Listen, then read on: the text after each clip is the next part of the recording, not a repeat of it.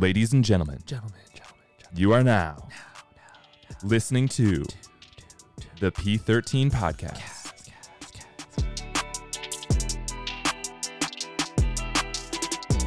Welcome back to the P13 Podcast. Yeah, we're back. You might be wondering, where did we go? Well, a few things happened. I myself was out of town visiting my motherland of Edmonton, Alberta, Canada for one of my best friend's wedding and eating a lot of home-cooked Filipino food. Shout out to Mom and Pops. So, therefore, I was unable to host this podcast. However, we did attempt to record an episode before we left, but there were some unfortunate technical difficulties which led us to having to scrap a week of recordings. It was a good streak.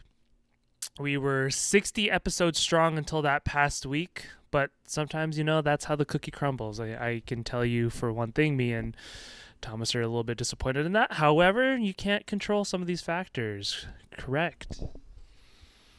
That's correct. Yeah, I we'll re-release that episode. I'll reshoot it at some point because I do think it was a good one. It's frustrating that it happened, but I'm not going to dive too deep into it because it's only going to make me mad.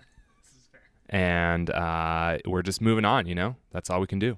Keep on keeping on, Again, we apologize for that missed episode. Thank you again for the continued listening of this podcast. We hope you all can forgive us, but you can always gain perspective on such a thing. So we can use this opportunity to start a new streak. Think of this as season 2 of the P13 Podcast. We're going to keep the same photo just for purpose sake. We're not going to switch it out every season. This is the same photo at the moment. And what better way to kick off this season with the topic that we're talking about today, which is leveling up after a setback. So with that being said, I'm also going to start a new trend here. Last season was soulful, deep voice artists. I think we're going to go with long-haired famous people. So the man with the Jason Momoa-like hair, Mr. Thomas Conway, would you like to take it away on this season 2? Yeah, I'll go ahead and take the mic here, literally, because that's another thing I want to point out, that this episode, similar to the solo one that I tried to do last week that didn't work out, is being recorded from Project 13 gyms. We're actually getting some video too, and we look like a couple of high school kids in our grandparents' basement. That's kind of the setting for this episode. Wanted to give you a feel for the space, the vibes, so that you feel like you're here with us. And thank you to Mr. Calla for claiming that my hair is Jason Momoa-like. I mean, it is feathery and lethal, but I'm not sure if it's Jason Momoa level. It's definitely not the length, but it was one day, and I don't think it'll ever get back there. That was too long. Side note, if you hear any sirens, we're off Polk and Bush Street, so if you do want to come and work out, you will still hear some sirens around this area. Yeah, our members know how it gets around here. But yeah, and we also only have one mic, so we're passing it back and forth. We're passing the mic like a couple of... on the left-hand side? On the left-hand side? I'm going right. If I go left, there's nobody there. But passing the mic, as they say in some songs, I feel like that's a common thing that maybe rappers say. Is that? I think so. Pass the mic, pass me the mic. Reggae gets a lot of it. Pass me the mic, homeboy, I'm hot. Or pass me the rock, homeboy, I'm hot. That's in a song. I don't know who the artist is. I don't think so. Pass me the rock, homeboy, I'm hot. We'll look it up. Somebody drop us a DM about what song that is that has that in there.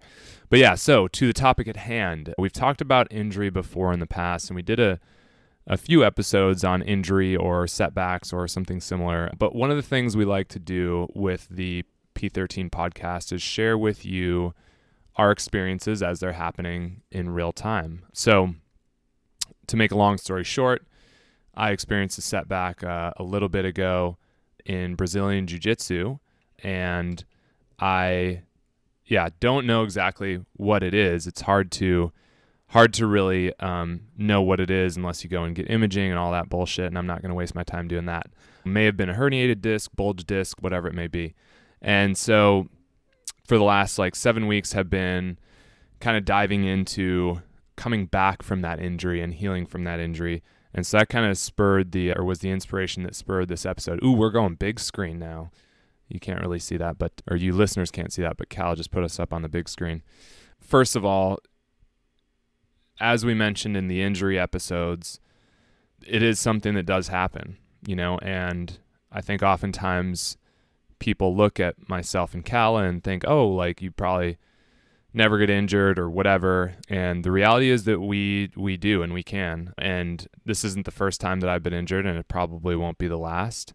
But all we can do is understand that each injury is like a learning opportunity and a way that our body is telling us that, hey, we need to get stronger in a specific area, and we need to move better in a specific area. I know Cal talked about somewhat recently, he had an injury to his foot playing basketball.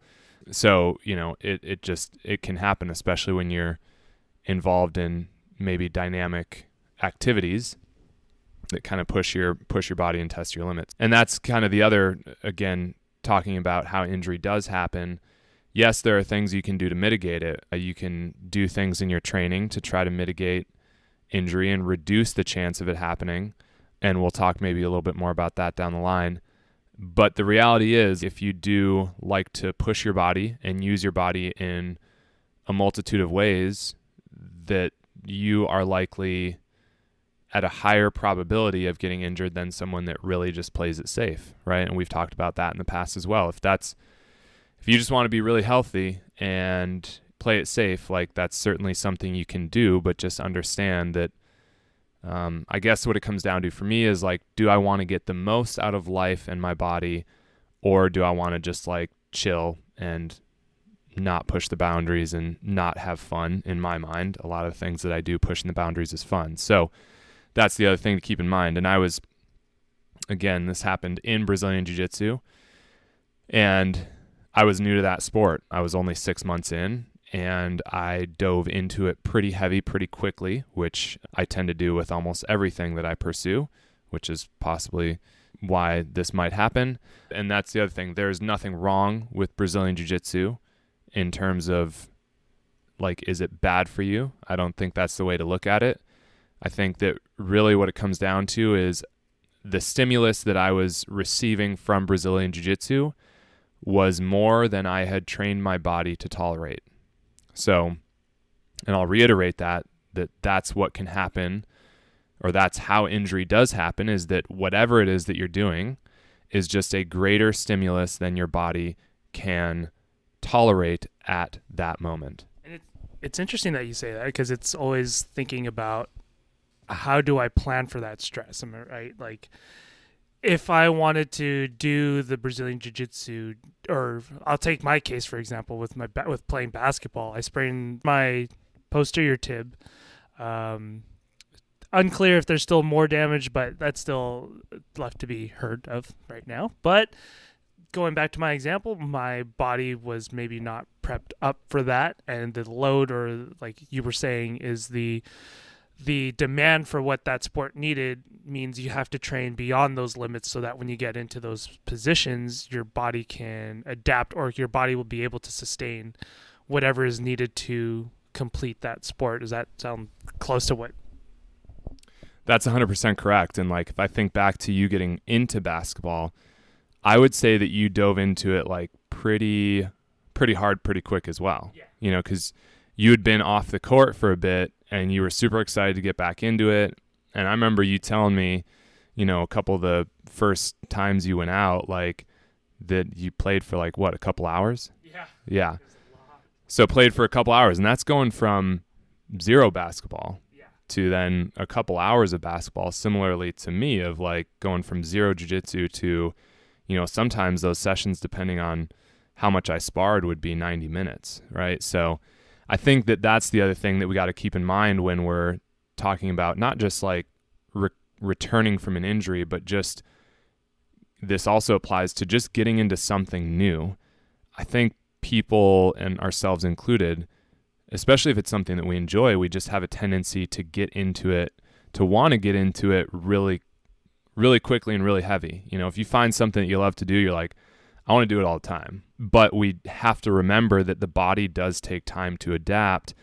And so when I feel like we learn this lesson over and over again, it's you got to start conservatively. You got to ramp up slowly. But if you follow that approach, you can get to the point where you're doing some pretty incredible physical feats, right? And it's having that foresight of understanding that that will come with time that can be really helpful. And with that being said, like you never really know. You can still do all that prep work and still not know where that injury may have been the cause of, or if it's directed to how you were prepping for that, or like anything like that. Injury can kind of just pop in at any given moment, and you can prep everything you want, but unfortunately things happen. You never know maybe if I should. You can always look back and have the 2020 hindsight. Hindsight is always 2020. Captain Hindsight's always 2020.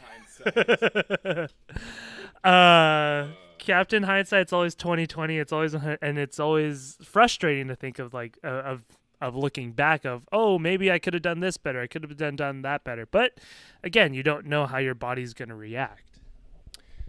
Yeah, and that's exactly right. And you can, like you said, even taking the right approach and going slowly and all that stuff, you can still have things happen.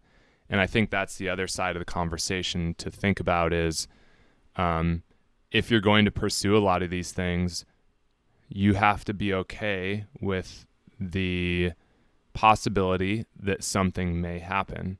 And when that does happen, like, you can't be, and this is a internal dialogue that I often have with myself when something like this happens is like, oh, I was so stupid. Like, why did I do that? And blah, blah, blah, and all that stuff, which really isn't that helpful. And also it's like, I should have had more of a conversation with myself before of, look, if you pursue this, understand this can happen. And if it does also too, it's not the end of the world, but be okay with the fact that it did happen and then move forward from it and focus on what you need to do to get stronger and to get back to doing the things you want to do. So now we've talked about the injury happening or things leading up to the injury. What is it now when it comes to leveling up from these setbacks? Like what are things that we can do, or like what are things that have come up in your life, Thomas, that has come from the setback that you recently occurred? Yeah, anytime this does happen, it really creates like pause for reflection and thinking about, if I really think about the time leading up to when this happened, again, hindsight is always 2020, but I am not surprised that it happened. I'll put it that way. Leading up to it, I had increased the amount that I was sparring, and my body was like incredibly sore. And a few weeks prior to this incident, I had a weekend where like my back and like my core was just like kind of wrecked. And for those of you that practice jiu-jitsu, that can be a thing. And so again, hindsight being 2020, what I probably should have done at that point was just taken a step back for a couple weeks. I think that's the other problem that we can run into is the way that I am in my mind is like, I think like I cannot miss a session. I cannot miss a session because that's going to hinder my growth.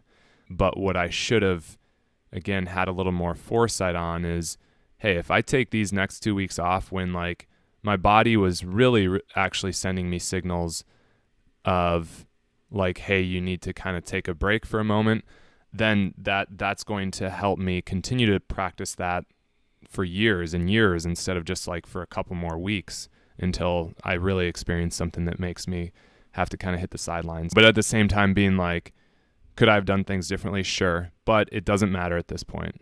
So the other thing is, I think this time around, I'm really have kind of like changed my mindset and my approach to the way I'm thinking about it.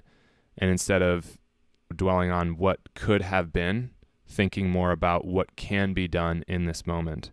So I guess kind of coming from that thought, I kind of sat down and was like, how is my movement right now leading up to this? And if I was being honest, like I had started to lose some movement capabilities. I think like I'd gotten a little stiffer, and my training outside of jiu-jitsu had been lacked focus, I guess you could say. And so I took a step back and was like, all right, so what are some things that I want to improve that I think would improve the resiliency of my body? And I've been doing a lot of like in the gym weight training for the last couple of years, which is great. But I think that can also, what's the word I'm looking for?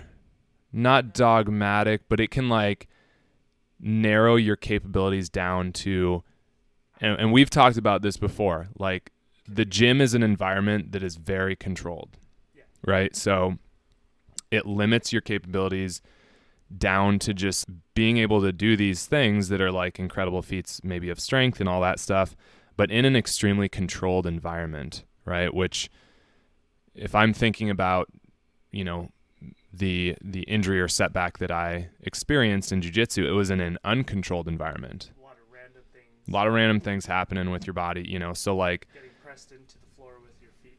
Yeah. With your knees into your head. Exactly. Yeah. So, if I think about training in the gym, well, does that actually prepare me for something like that, or and not even just limiting it to jiu-jitsu, but just when you go about your day, there's all kinds of random stuff that happens that you gotta respond to and adapt to in that moment. So, well, even having a kid, like you do. Having a kid, for sure. Like if he falls off something and I try to catch him, which happens frequently, he's quite a daredevil.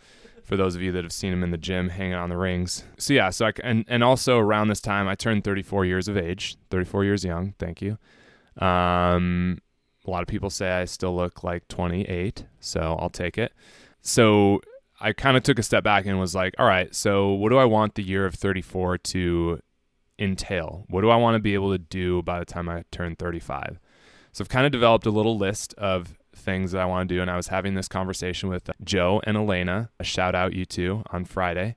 I think that's Joe's first shout out in the P13 podcast. So Elena's first shout out too? I think she's had maybe a few. Yeah. Oh yeah, she's asked a few questions. Yeah, that's right. So Joe, welcome to the P13 podcast shout out squad.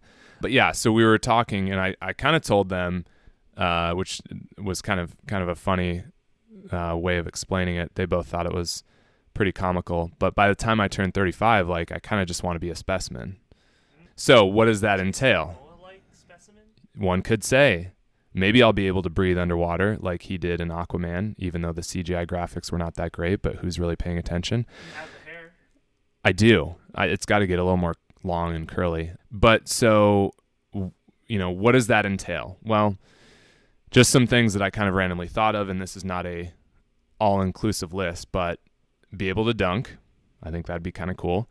Run a sub 55-second 400 meter. I had to spend some time That's pretty quick. looking. I know, maybe I won't get there. Maybe I set the bar too high. But I looked up like what are good times for 400 meter? I came back with was under 50 seconds is good. That's like elite status though. Isn't it? Should I change it to a minute? No. You've already set this goal. Let's keep it. I think I can do it. I think I can do it. Have you ran a 400 before is my question. Ever in my life? Ever. No. It's a terrible race. I know. But I've done other terrible endurance, like power endurance efforts. So that's not going to be the issue in terms of like capacity and mindset. That's not going to be the issue. The actual issue is just going to be, do I actually have the speed or not? Which we'll find out. I'll share it all out with you when I turn 35. I'm going to do it. This might be the new Instagram story. Yeah. And then also hold a 5-minute wall sit, and then perform a back handspring. Those are some just goals. Well, you can back bridge. I think a back handspring is not too far away from you. Yeah. But that's again, well, so now segueing into the next part of the conversation, all those things are things that I can't do now from a physical capability perspective, but then also coming back from the setback, those are things that I really have no business attempting at this point in basically the rehab process. So I've also kind of set those goals to be like, okay, if you want to get those, like those are kind of the carrot at the end of the stick, so to speak. If I want to get those, I got to do the necessary foundational work to be able to have a foundation to then do those things. So then that takes me to, this is the great segue is, I feel like we're full of a lot of great segues on here. We might as well just segues, yeah. you know? Just not drive them off a cliff. Yeah, that was that you who brought that up that last time? Yeah, that's right. I think it's a true story. That's fair. But yeah, so then the approach. What's your approach with all of these newfound goals? So as I mentioned, these are things that I'm not even close to right now from a physical perspective, but then also from, again, rehabbing. So starting with building a foundation, first thing is start simple. You know, that's the first thing I think people need to keep in mind. I think people can tend to complicate things really quickly, and they don't have to be. You can basically look at, like, so an example for me, ever since this happened, like left hip flexion for me is not good. That is something that is certainly holding me back from doing more advanced things. And so it's like, okay, well, if my left hip doesn't flex well, how can I make that better? I mean, fortunately for me, in my mind, I have a lot of experience, so I have some go-tos that I can try, but also paying attention to, okay, if I try one thing and that creates more pain, be like, okay, well, how can I find a position or a movement that allows me to work on flexing my hip without experiencing any pain or discomfort? So just like think of it really simply. If you're trying to get something to do something better, just try to have that thing do it more, right? Which I think people don't really, again, they tend to overlook it, or they tend to overcomplicate it or ignore it, or, you know, be like, oh, my left hip doesn't flex well. Well, let's just do like goblet squats. And it's like, well, yeah, maybe that like is helpful or that works, but there are probably some other things that you can do that would address the issue more directly and specifically. So start simple, and also too, it goes into like redeveloping simple movement capabilities. So just some things that are basic, like crawling, right? Skipping, jumping, the ability to move with flow. So like, you know, what would an example of that? Well, one example would be our hip flow. Shout out Alicia for shouting out hip flow. A lot happening, lots of shout outs, lots of new shout outs too, but also the ability to, move with flow. So like, being able to get somewhere like with the least amount of friction. That's yeah. How I interpret that. Well, yeah. And so another example could be, I mean, I just thought of this because of like chasing my kid. Like there are times where he crawls under things, under barriers, and I have to like crawl under them as well. Yeah. So the ability to do that kind of effortlessly, and again with like flow, I think is something that is underlooked in the movement world, but very valuable. Very valuable. Someone makes a great post like that. Bearded guy, some bearded guy on YouTube, and he's always beard the best you can be. That's the guy. And if you've ever seen his videos, I mean, you can probably explain this better than I can. But. Yeah, shout out to Beard. I've met him a few times. He's a funny dude.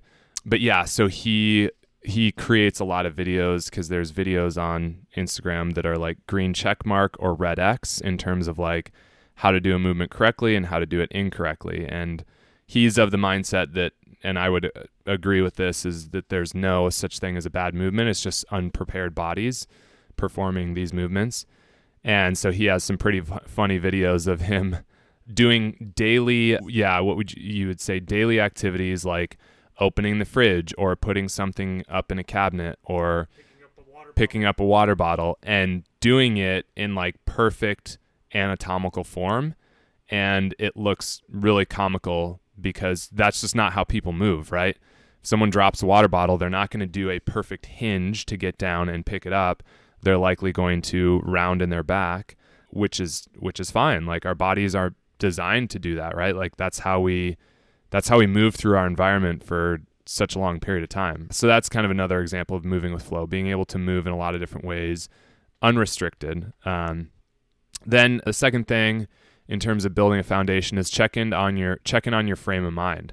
So in the past, I think I had assumptions when this would happen that this is just kind of who I am. I'm just, a guy that has a not great back. And sure, maybe people are predisposed to certain things more than others, but I know and through my experience, like I have gotten to times where like my back is like not even really a thought. Like it moves well, it's strong, So this idea of my back is weak, I think is a flawed mindset and something that if someone is experiencing this, they need to work on changing. And oftentimes actually what is the case is people that do experience, like in the case of actual like low back pain, their backs are actually really strong and their backs tend to do more things. And that can actually be one of the reasons that they experience pain. So yeah, checking in on that mindset.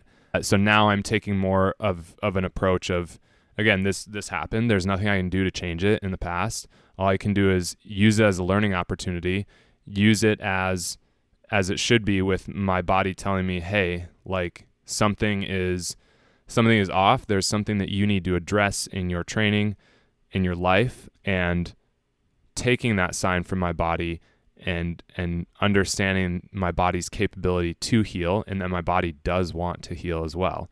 It's always going to move towards that. It's not, the body wants to be in a state of homeostasis. So it's not just going to want to be injured. And what you do and how you choose to move forward will determine if it kind of sticks with you or if you can kind of work through it. Then just like thinking about things that aid in healing or pull you away from healing. Things that can certainly aid in healing. Paying attention to your sleep. Are you getting good quality sleep? That's something I've been focusing on. I just took like a week off of caffeine and saw improvements in sleep. So creating time or creating the opportunity to get good sleep, I think is important. Number 2, nutrition.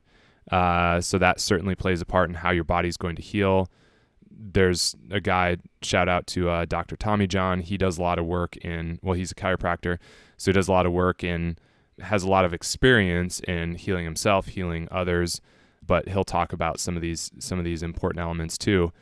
But so like nutrition, so like he'll talk about like eating a little bit more if your body is injured. And we've talked about that a few times on this podcast as it relates to injury. So if your body's injured, yeah, you might need to actually eat a little bit more so your body has everything it needs to heal. Third thing is movement. So this, I think, is a big one. And I've worked with a lot of people that have this belief that if something happens, they just need to rest. And while rest is important and valuable, I think people take it too far the other way. And they actually stop moving like altogether, and they think that's rest, yet they'll continue to do their like stressful job and like all that other stuff. So it's like, you're not resting, you're just not moving. So yeah, like I think that people who have experienced an injury actually need to move more than the average person that's quote unquote healthy, because movement is like the language of the body, right? And the more that you can create those channels of communication, the more that the body is going to, like in that affected area, is going to heal and also be told like this area is actually okay and healthy, right? It's communication with the brain. So yeah, that movement is very, very important. If you just like are like, oh, I'm just going to be bedridden for a month and it'll just heal itself.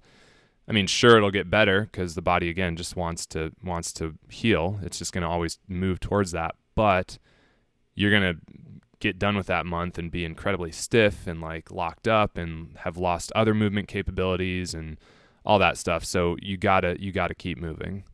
A unique example of that is like frozen shoulder for those who have like dislocated shoulders. Like my dad had that a little bit in his older age for sure. He dislocated his shoulder, oddly enough, running on a treadmill, slipped and fell at the YMCA. Shout out them. So he had a little dislocated shoulder and went to rehab, got it fixed, and was given a ton of these exercises to do, but had the resistance of not doing it because he was always feeling in pain. And now into a few years down the line, it's hard for him to reach over his head. So, I mean, if those are just some of the examples. That's one extreme example, but for sure, if like, for example, herniated disc, if you just decide to stop, I mean, what potential risks are you going to put yourself in future down the line? Yeah, I mean, that's exactly right. And also too, so the body is, like I said, the body is always trying to heal. So any injury that anybody ever has, for the rest of your life, your body is trying to continuously trying to repair that. So even scars, if you pay attention, people probably don't pay that much attention to their scars, but they continue to get better even as you get older, even as you get further away from the initial incident that created the scar. So that's a never-ending process until you die, but your body will always continue to heal. Additionally, like if it's a tissue-related injury, the body will lay down scar tissue, and if you don't use that language of movement to tell the body what orientation to lay the tissue in, you're likely going to have that area be more locked up. Because when scar tissue is used to repair an area, if that area is not being told what direction it needs to move. So take your bicep. If you tear your bicep, if you don't, as it's healing, regularly take it through flexion and the elbow through flexion and extension, and you just keep it locked in place, the scar tissue cells are not going to, they're going to show up and just randomly place tissue, right? Because that communication is not directing where the tissue should go. So that's another important reason why you got to continue to move that area. Then the mindset, again, like I talked about earlier, having the mindset that your body will heal, right? That's important. Belief is very important. Emotions are also another language of the body, and thoughts lead to emotions, not the other way around. So whatever you think is going to create an emotion, and that emotion is going to create a cascade of release of neurotransmitters and hormones and all that stuff that's going to dictate what happens or what doesn't happen in the healing process. And then like something like meditation can be helpful too, using that to reduce your levels of stress. And again, I mentioned that I stopped drinking caffeine last week because that's kind of one thing I noticed and I think can be very common in people is when you're trying to heal, you would want to try to get your body to activate the parasympathetic nervous system, which is your rest and digest side of your nervous system, which is also going to promote healing. And so with that, like trying to reduce the amount of time your body spends in a sympathetic state. And something like caffeine or stimulants can push you into that state. So if you're chronically caffeinated, then are you actually spending any time in parasympathetic, right? So that would be one thing too that would interfere with healing is overuse of stimulants, which could then impact sleep. And basically other things that can interfere with healing is like doing the opposite of what we just mentioned for each category of movement, mindset, nutrition, and sleep. So getting not the appropriate amount of all those. But then another thing could be increasing load too quickly or increasing intensity too quickly. Again, taking the mindset of going back to basics. If all you can do is like crawl, then like just do a shit ton of that. And then not creating the space for healing, like I mentioned, like people being like, yeah, I just stopped moving for a period of time, but it's like, okay, well, did you also take a little time off work? Did you also do other things to reduce the stress in your life? And if the answer is no, then I mean, that might impact how quickly you're healing. So that's a lot of the things that one can do for themselves. What about the other items like passive mobilities that may require external forces to aid you in your healing process? So passive modalities, there is a place for them for sure.